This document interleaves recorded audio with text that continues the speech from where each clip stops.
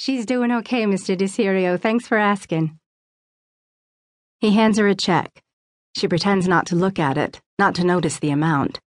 She calls up his account. The green glowing letters read, DeSirio, AM, 233-972-9334, $1,355,567.88. She goes to deposit it, but there's a problem with her terminal. Again. She frowns, shakes her head, tries again. It's frozen. Christ, it seems to go glitchy at least once a week. With every bank merger, there are new software programs. With every new program, new problems. A construction worker, all chest and biceps, shifts impatiently in the roped-off line, looks at his watch, then looks at her, alternately hopeful and annoyed. Computer's not processing it, some problem in the system. This happens sometimes, she says apologetically. But I'll get it in there for you, Mr. DeSirio, not to worry. The serene, cool, air-conditioned branch seems so clean and crisp and orderly. But it's not. There's plenty of disorder underneath, like everywhere, she supposes. DeSirio looks unruffled. He nods appreciatively and smiles, teeth yellow and gray. Thank you, Elaine. Nice to see you. And please, give your mother my best wishes. Formal, proper, always the gentleman. I sure will, Mr. DeSirio. You stay well. He shuffles off toward the big glass door, rumpled black hat, wrinkled black raincoat, scuffed ancient black shoes.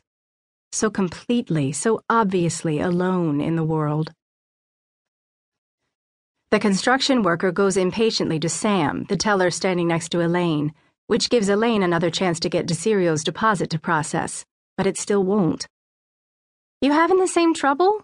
She asks Sam, whose after-hours flamboyance and lifestyle go utterly unrevealed by his starched white shirt and perfect posture.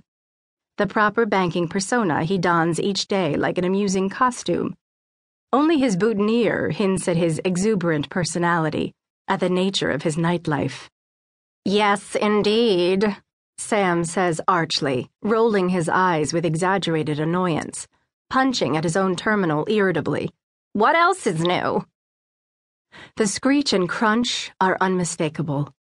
The screaming scrape of brakes, the slam, the thunk, the hiss, the oddly delicate tinkling scatter of glass, the reactive female scream or two, the sickening sequence of sounds that everyone somehow instantly understands. Elaine, Sam, and all the other tellers look up at the huge plate glass windows to the chaotic boulevard outside. Jesus, says Sam. Elaine, it's your friend. There, in the middle of the boulevard, lies the wrinkled black raincoat, covering DeSirio like a black shroud. The scuffed black shoes twisted together as if in the middle of a dance step, the black hat on the asphalt a few yards away. She looks back down at her screen. DeSirio, AM, 233-972-9334, $1,355,567.88. The deposit still hasn't cleared. After 5 years of standing at this terminal for hours at a stretch, the program commands are all second nature now, and her next 3 entries happen almost instinctively. A fluid series of keystrokes, fingers moving in an automatic, invisible blur over the keyboard, a maestro at her instrument, hitting transfer, entering $1,300,000.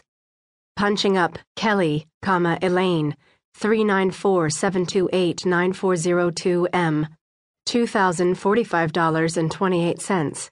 Hitting transfer again. The computer blinks back at her a moment later. Transfer executed. She doesn't even check the new amount in her account before hitting escape and returning to a neutral screen. She stares at the computer, stunned by what she's just done. Elaine, did you hear me? It's your friend, Elaine, the old guy, Sam repeats. Elaine looks up now. She appears confused, stunned, Sam can see. My God. No, she says. Sirens